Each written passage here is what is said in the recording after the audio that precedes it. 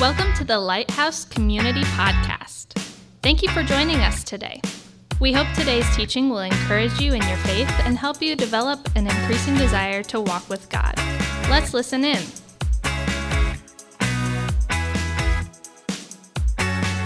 It is so good to have you here this morning for Align. And Align's a little bit of a different kind of Sunday. We do some different kinds of teachings. And today, my assigned topic is a question. How does Jesus' death on the cross change your life? That's the question today. I was reading a book by Dennis McCallum. He's a pastor down in Columbus, Ohio, a man who's given his life to discipling young people, mostly college-age students. And as I was reading, I was inspired by one of the introductions to one of his books. And he inspired me to think about this question in a very unique way, kind of a parable, so to speak. And so I would like to ask you, as a congregation, if you would give me a little bit of poetic license today. What I'd like to do is to build out a parable together and then talk about what that parable means. Could you play along with me today? Yes. Okay, so you're going to have to play along and have to get into that mode where you imagine yourself in a circumstance that I'm going to decide or talk about. So this is how it starts. You walk up to a beautiful building. It's brick, it's stone, it's a gorgeous building. And as you walk up to the door, you see a sign at the top. And the sign says, "Your life." Your life. As you get to the door actually opens in front of you, and there's a guide standing right inside, and he invites you to come inside. The first room you go in is called the banquet room. And there's food of every kind, drinks of every kind. Anything you can imagine eating and drinking is inside this banquet room. There is T-bone steak in there. Yeah, there's ribs in there. Seafood. Do you like crab cakes or lobster? That's in there. Everything's there. It's all free. You can have as much as you want. Decadent desserts. It's like really, really amazing. There's nothing gluten-free.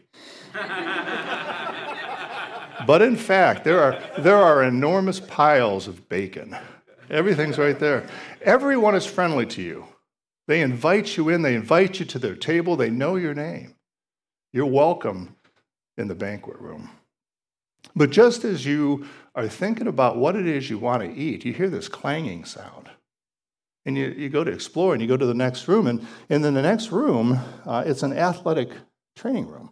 And the clanging you hear, that's actually the people lifting weights, and there are other people on treadmills. And these are very beautiful people. These are people who are buff and in great shape. They're full of health. They're full of vitality. These are people you want to be like. You want to be around these people because they're very, very attractive people. And you notice as they interact that these people are all close friends. And they invite you to pick up some weights and join. You can become part of this group if you want to. And these are happy, healthy people that are having fun together in the training room. But as you're deciding whether you want to stay or not, you notice there's a curtain in the back, and you're pretty sure there is something behind that curtain.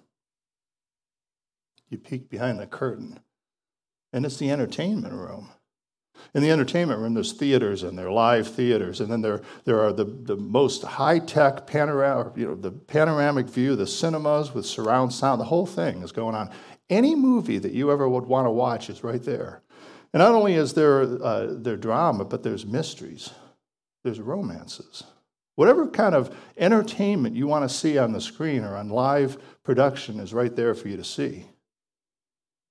There's also a computer game room. Yeah, everything that you can imagine is there. It's like the meta universe, right? And there's an endless vacation counter. You can book a cruise there. You can go, in fact, right now, you can book a plane ticket to any place you want to go without cost. There's energy in this room where the entertainment's going on. And then you hear this sound, and you're not sure what it is, but it's coming from behind another door. You open the door up and you realize that this is the wealth room. People are very wealthy here. They're well-dressed people. They're sitting at computer monitors. They have telephones at their ears, and they're talking, and they're very animated as they're making deals and they're making money. And these monitors above their heads have dollar signs, and these dollar signs are rolling and rolling and it's kind of like a slot machine, or maybe, and it's just rolling and rolling and rolling, and they're getting richer and richer and richer as they sit there on the phone and making deals. And they're giddy, so they're so happy talking about all the things that they're doing. And there's some people in that room who've actually won the lottery. There is wealth beyond compare. They're laughing. And they're having fun.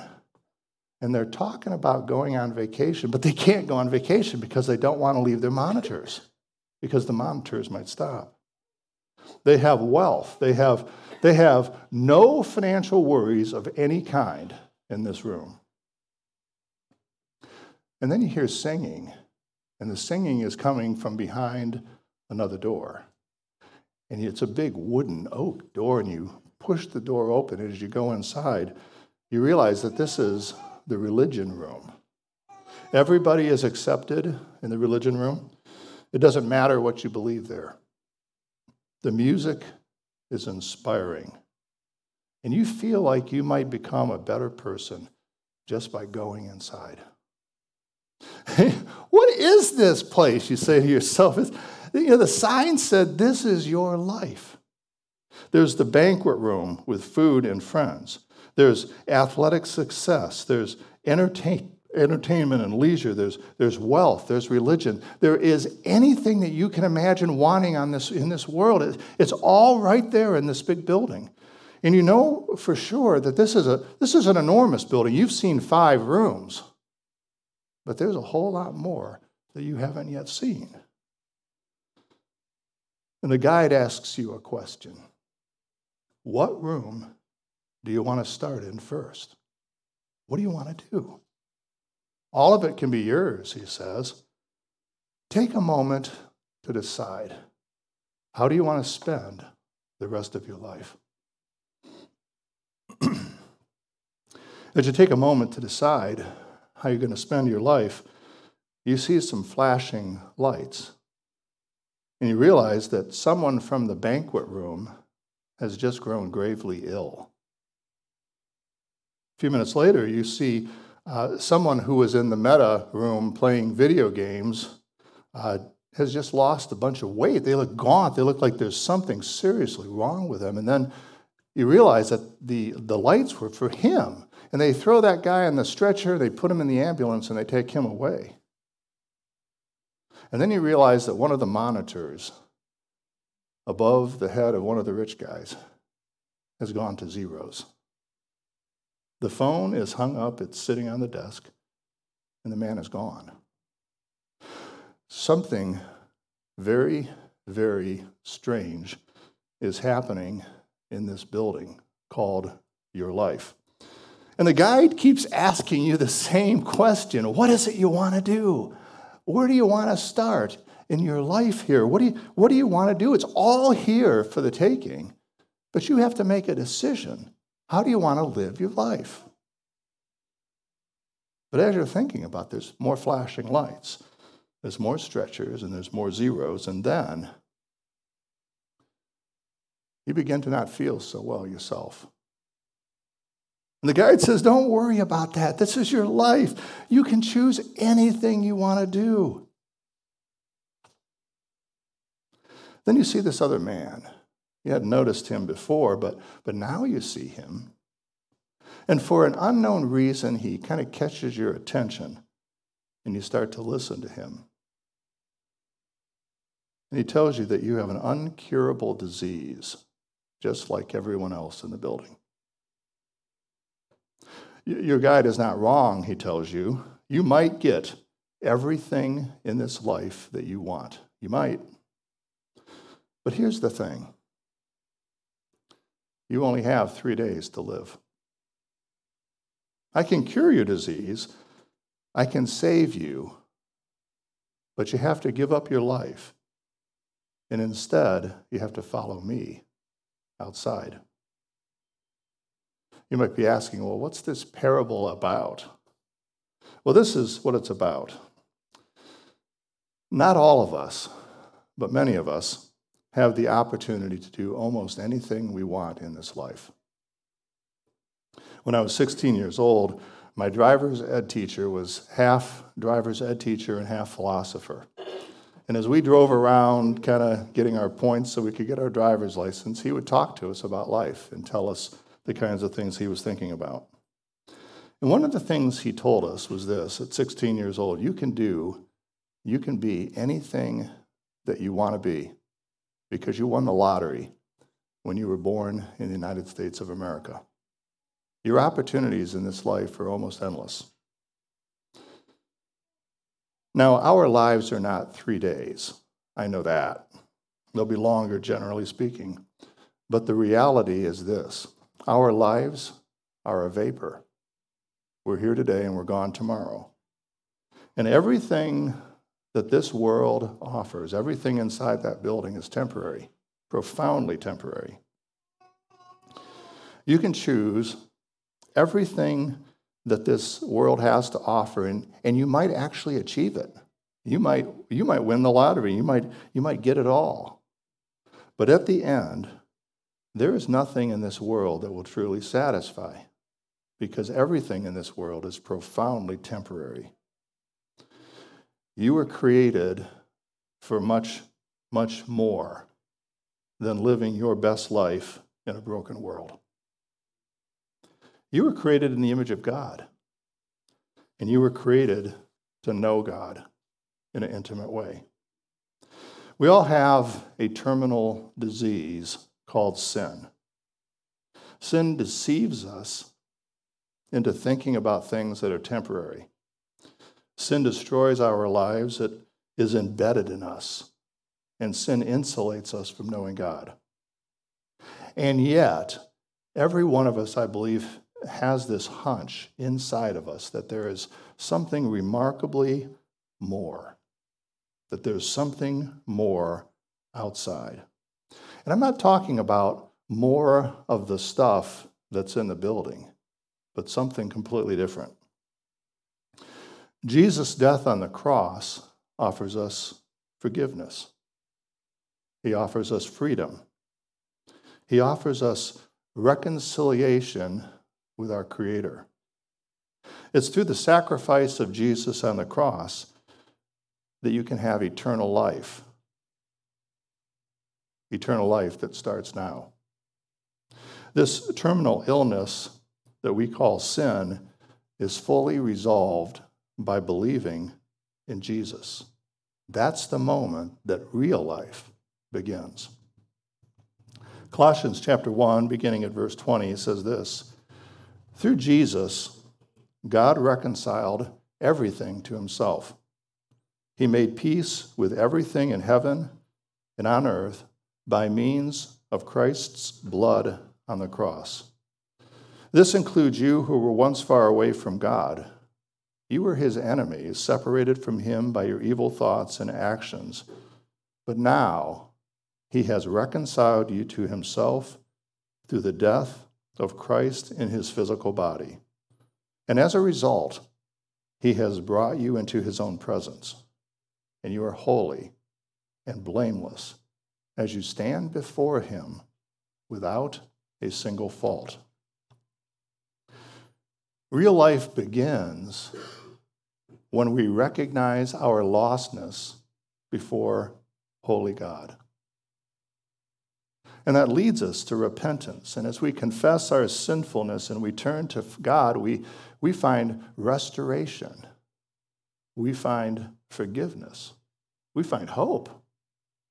God adopts us as sons and daughters, joint heirs with Jesus himself, and we become family. He gives us the Holy Spirit to live in us, and we are being transformed into new creations in this life in preparation for eternity with God. When a person believes the message about Jesus, their sins are transferred to his account and nailed to his cross. And we gain the righteousness of Jesus before Creator God. And then we live in this process of transformation as God speaks to us through his word, and we start to live new. And this transformation overtakes us as we learn to walk in step with the Holy Spirit, and our lives actually become a dress rehearsal for eternity with God. This is eternal life, that they would know you and Jesus, your Son. What does it look like to know God? It looks like this a little bit. Waking up and naturally just talking to God in conversation. It means things like reading the Bible and actually seeing the character of God as it's exposed in the pages of Scripture and being changed by that in just a natural and normal way. It's a profound recognition that I am forgiven. And I have the gift of peace, a real gift that all of us need. I have the presence of the Holy Spirit guiding me in real time. Now, just to be clear, when I say the Holy Spirit is guiding me in real time, quite often it's guiding me to repentance and correction, because that's part of the story. But it's also answers to prayer. It's also very clear answers to prayer, and it's a very strong sense of things I should do and things I should be. Mostly tied to things I've read in the Scripture, but it's a process of transformation as God is making all things new. Colossians chapter 3, beginning at verse 1 says this: "Since you've been raised to new life with Christ, set your sights on the reality of heaven, where Christ sits in the place of honor at God's right hand. Think about the things of heaven, not the things of earth, for you died to this life, and your real life is hidden with Christ in God. And when Christ, who is your life, is revealed to the whole world, you will share in his glory." So how does Jesus' death on the cross change my life? Well, the death of Jesus on the cross gives me new life. This new life with God for eternity begins now. If you'd like to learn more about Lighthouse Community, check out our website at mylighthousecommunity.com or connect with us on Facebook. You're invited to join us live Sunday mornings at 9:09 or 11:11. Thanks again for listening to the Lighthouse Community Podcast.